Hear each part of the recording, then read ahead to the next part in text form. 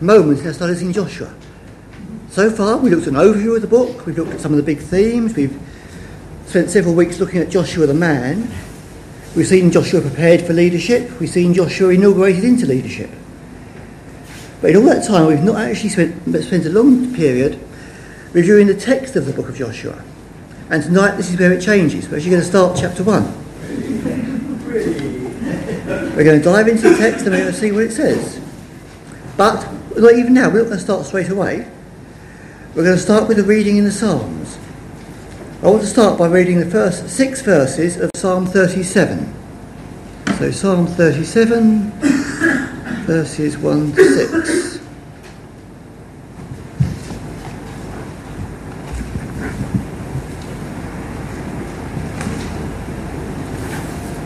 Do not fret because of evildoers, nor be envious of the workers of iniquity. For they shall soon be cut down like the grass and wither as the green herb. Trust in the Lord and do good. Dwell in the land and feed on his faithfulness. Delight yourselves also in the Lord, and he shall give you the desires of your heart. Commit your way to the Lord, trust also in him, and he shall bring it to pass. He shall bring forth your righteousness as the light, and your justice as the noonday. Now, hopefully the relevance of that passage will become apparent later on. But let's just pause and pray before we dive into Joshua then. So, Father, we thank you for this time together, and we thank you for this opportunity to look at your word. And we ask you to bless this time to us, and that we may learn, and we may learn more about you, and that we may draw closer to you as a result of this study. Amen. Amen. So let's move over now and read Joshua chapter 1.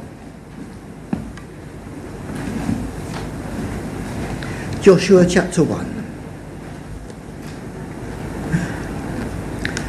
After the death of Moses, the servant of the Lord, it came to pass that the Lord spoke to Joshua the son of Nun, Moses' assistant, saying, Moses my servant is dead. Now therefore arise, go over this Jordan, you and all this people, to the land which I am giving to them, the children of Israel. Every place that the sole of your foot will tread upon I have given you, as I said to Moses. From the wilderness and this Lebanon, as far as the great river, the river Euphrates, all the land of the Hittites to the great sea towards the going down of the sun shall be your territory. No man shall be able to stand before you all the days of your life. As I was with Moses, so I will be with you. I will not leave you nor forsake you. Be strong and of good courage. For to this people you shall divide as an inheritance the land which I swore to their fathers to give them. Only be strong and very courageous, that you may observe to do according to all the law which Moses my servant commanded you. Do not turn from it to the right hand or to the left, that you may prosper wherever you go. This book of the law shall not depart from your mouth, but you shall meditate in it day and night, that you may observe to do according to all that is written in it. For then you will make your way prosperous, and then you will have good success. Have I not commanded you? Be strong and of good courage. Do not be afraid, nor be dismayed, for the Lord your God is with you wherever you go. Then Joshua commanded the officers of the people, saying, Pass through the camp and command the people, saying, Prepare provisions for yourselves, for within 3 days you will cross over this Jordan, to go in to possess the land which the Lord your God is giving you to possess.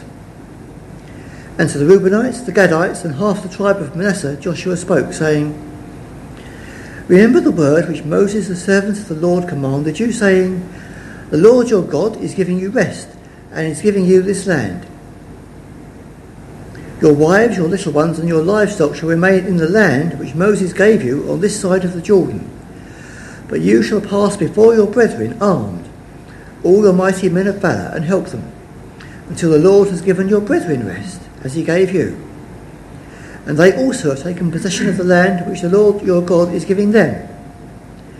Then you shall return to the land of your possession and enjoy it, which Moses the Lord's servant gave you on this side of the Jordan towards the sunrise. So they answered Joshua, saying, All that you command us we will do, and wherever you send us we will go. Just as we heeded Moses in all things, so we will heed you. Only the Lord your God be with you, as he was with Moses. Whoever rebels against your command and does not heed your words in all that you command him shall be put to death. Only be strong and of a good courage.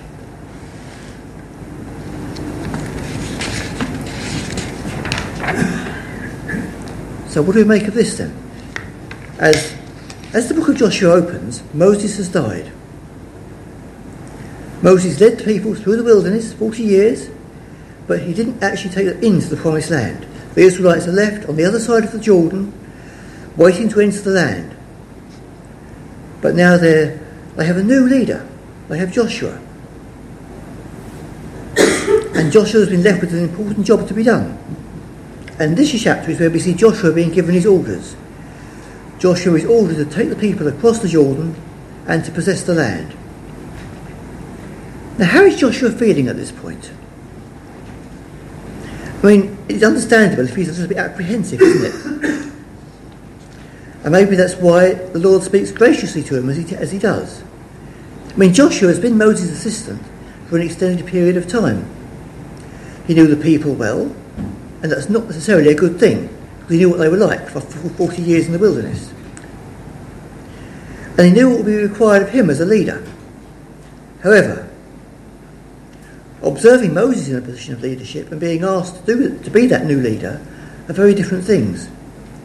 Joshua is assuming a role that will require him to make life and death decisions that will affect thousands of people.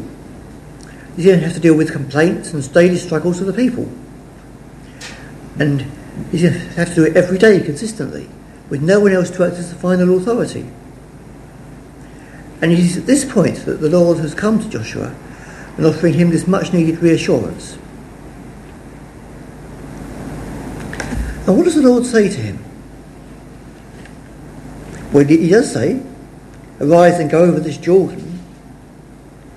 But he also says, no man shall be able to stand before you all the days of your life, and critically, as I was with Moses, so I will be with you. I will not leave you nor forsake you. So Joshua is going to be leading the people, but he isn't going to be doing it in his own strength. His daily struggles with the people, and indeed the military campaigns he's going to have to fight, are not going to depend on his own strength. It's not his own military prowess that's at stake here. When God speaks to Joshua, he calls him to trust him and to believe what he says to him. Now, there are two specific things that Joshua is called to believe about the forthcoming military campaign. And we can find those set out for us in the first 5 verses. First of all, Joshua was reminded that the land of Canaan was God's gracious gift to Israel. And they're told they're going to possess everywhere that they could walk. Wherever the sole of their foot treads, that land belongs to them. And we find the boundaries of the land carefully set out, don't we? From the wilderness to the Euphrates to the Mediterranean. So the land itself is explained, and Joshua can be confident he's be able to take all of this land. But God did much more than set out the boundaries of Israel. God tells Joshua 3 times in this chapter they will possess the land. But he also tells Joshua that those who oppose Israel would prove to be ineffective, that no one would be able to stand against Joshua throughout his life. In other words, Joshua is going to win the battle, and he's going to win every battle. Not one foe will be able to stand against him. And how is this done? As I was with Moses, so I will be with you. I will not leave you nor forsake you. And that's a statement that's going to mean the most to Joshua. He has seen God dealing with Moses face to face. He's seen how Moses engaged with God throughout 40 years in the wilderness. He's seen Moses plead with God, and God answered time after time. I mean, maybe Joshua wasn't expecting to have such a deep personal relationship with God. He wasn't expecting God to be so involved now that Moses was gone. But here is the reassurance that he needed. Is it any wonder that the knowledge of the Lord's ongoing presence should be helping be strong and courageous? Indeed, the promise of the Lord's presence is again coupled with the be strong and courageous command in verse 9, because one leads to the other. Joshua can afford to be strong and courageous simply because he knows that God is with him. But now, that's the promises God made to Joshua. But that's only half the story, isn't it? God promised many things to Joshua. But how will Joshua respond to those promises? And indeed, this is where it gets practical for us, doesn't it? Because Joshua isn't the only one to have received great promises from God. Indeed, as we're reminded in 2 Peter, we've received exceedingly great and precious promises too. So how do we respond? Well, as a church, we hold to the 1689 Confession of Faith. What does chapter 3, paragraph 1 say? It says, from all eternity God decreed everything that occurs, without reference to anything outside himself. He did this by the perfectly wise and holy counsel of his own will, freely and unchangeably. Now, if you read that, you might think, if God's already decreed it, then we don't need to make a response, do we? If God is controlling absolutely everything, why can't the Israelites simply walk into the land? God's promised them the land, why can't they just walk in and take it? Well, the same paragraph in the confession answers the question, and it saves me having to explain it, so... You see, this decree does not violate the will of the creature nor take away free working or contingency of second causes. On the contrary, these are established by God's decree. In this decree, God's wisdom is displayed in directing all things, and his power and faithfulness are demonstrated in accomplishing his decree. So the decrees of God do not violate our free will, nor do they avoid the use of secondary causes to accomplish the purposes of God. God doesn't just decree something is going to happen, he decrees how it's going to happen, and he uses what he wants to use to achieve that. So he uses us to achieve his purposes, and how we respond to God's purposes, to God's decree, affects what happens. And God knows how we respond, but he doesn't stop us from acting in that way. We are called to respond. So let's see how God dealt with Joshua, and what response Joshua made to what was revealed to him. So firstly, what did God tell Joshua, and through him the people, to do? Well, if we look at verse 7, we can find out. Only be strong and courageous, that you may observe to do according to all the law which Moses my servant commanded you.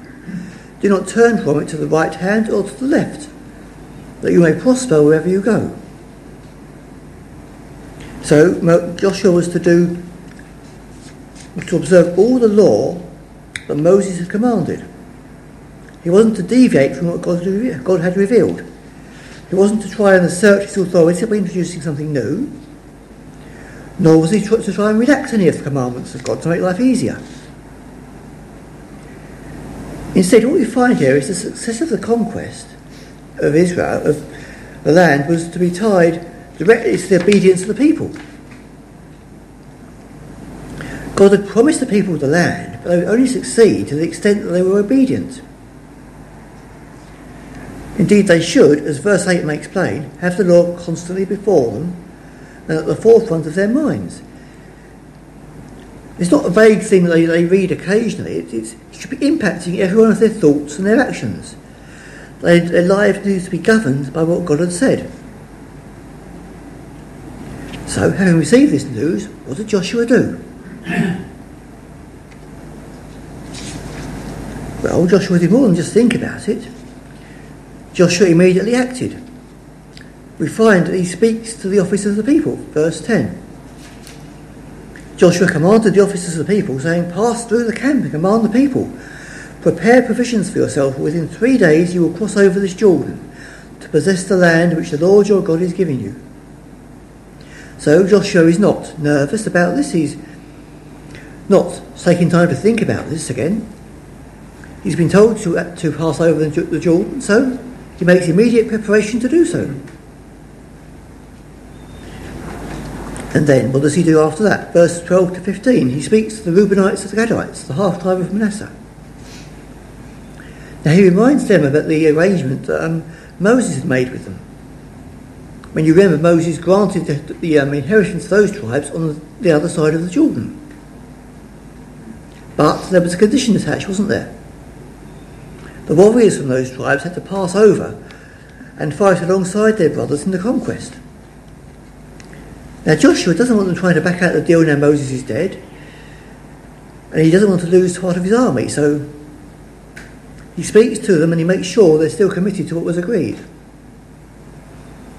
And to his great encouragement, he finds that they are more than willing to follow him. Indeed, in verse 18, they echo the words that God had already said to Joshua. That's going to be a great reassurance. You can see God working immediately, can't he? Be strong and of a good courage. And they promise their unwavering obedience throughout the campaign. And they unite with him in obedience to what God has said. And that's pretty much chapter 1. But what can we learn from this? Do we see this as an interesting historical narrative, or do we look for practical instruction here? Well, like all the scripture, of course, there is something practical to learn. Because we have the same gracious, merciful God that Joshua had. And like Joshua, we have received precious promises as well. And just like Joshua, the promised fulfillments of those promises can seem very distant. I mean, Joshua had to go in, and he must have thought it would take a long time to conquer the entire land. And indeed it did. But he knew from the start he was going to succeed. He knew what the result would be, so he pressed towards that goal. And from our limited perspective, things that God has promised us can seem awfully distant, can't they? But we really can trust God to do as he has promised. But we may say we believe that, but do our actions really demonstrate that we believe? And in James 2, faith without works is dead. It's only when we act on what we claim to believe that we demonstrate the genuineness of our faith. Joshua believed what God had said, and he prepared to cross the Jordan and engage the enemy. He trusted God to keep his word. And do we trust God in the same way? Do we trust him to sustain the work to which he's called us? Do we believe God when he says he's reigning now and calling his people to himself, building his church across the globe and drawing people in from every nation? Do we believe other things God has said, like he will come again and ultimately every knee is going to bow before him? How do we demonstrate that we actually believe these things? Well, we demonstrate it by working towards fulfilling the purposes of God in our lives. We look at what God has asked us to do and we go ahead and do it. Are we working for the extension of Christ's kingdom in this here and now where we live? Do we, like Joshua, have a faith that acts? But how did Joshua get this faith? How is he to maintain his faith? Well, verse 8 again. The book of the law shall not depart from your mouth, but you shall meditate on it day and night. It's only when you meditate on the law, when you're constantly in the Word of God, that you can observe to do it and all that's written in it. You have to know it before you can do it, and you have to know how it applies to your life, to every situation in which you find yourself. I mean, we can often be tempted to give up at the first sign of adversity, can't we? I mean, it's fine when things are going well, but something comes along and causes a problem. We get disheartened, and it can feel very easy to give up. But if we know what God has said, we know that we can expect these things, and we know that God is working his purposes out in our lives. So instead of falling back on our own strength trying to work things out, we need to learn to trust God and look to him to lead us. Well, we've looked at the example of Joshua, but are there examples in the New Testament that tell us the same thing? Well, of course, the same principles can be found throughout the Scripture, can't we? Can't they? We've already looked at James, we've mentioned Peter, but then we find the Apostle Paul demonstrating the same belief in God, don't we? When you remember him in a storm-tossed boat on the sea, what did he do? He called the sailors to action. God spoke to him, told him what to do, and then he acted on what God had told him, and he called those sailors to action. He knew they would be saved, but only if they acted on what they believed. Well, they still needed to trust God at that point, and they needed to do something. God doesn't act independently of his appointed means.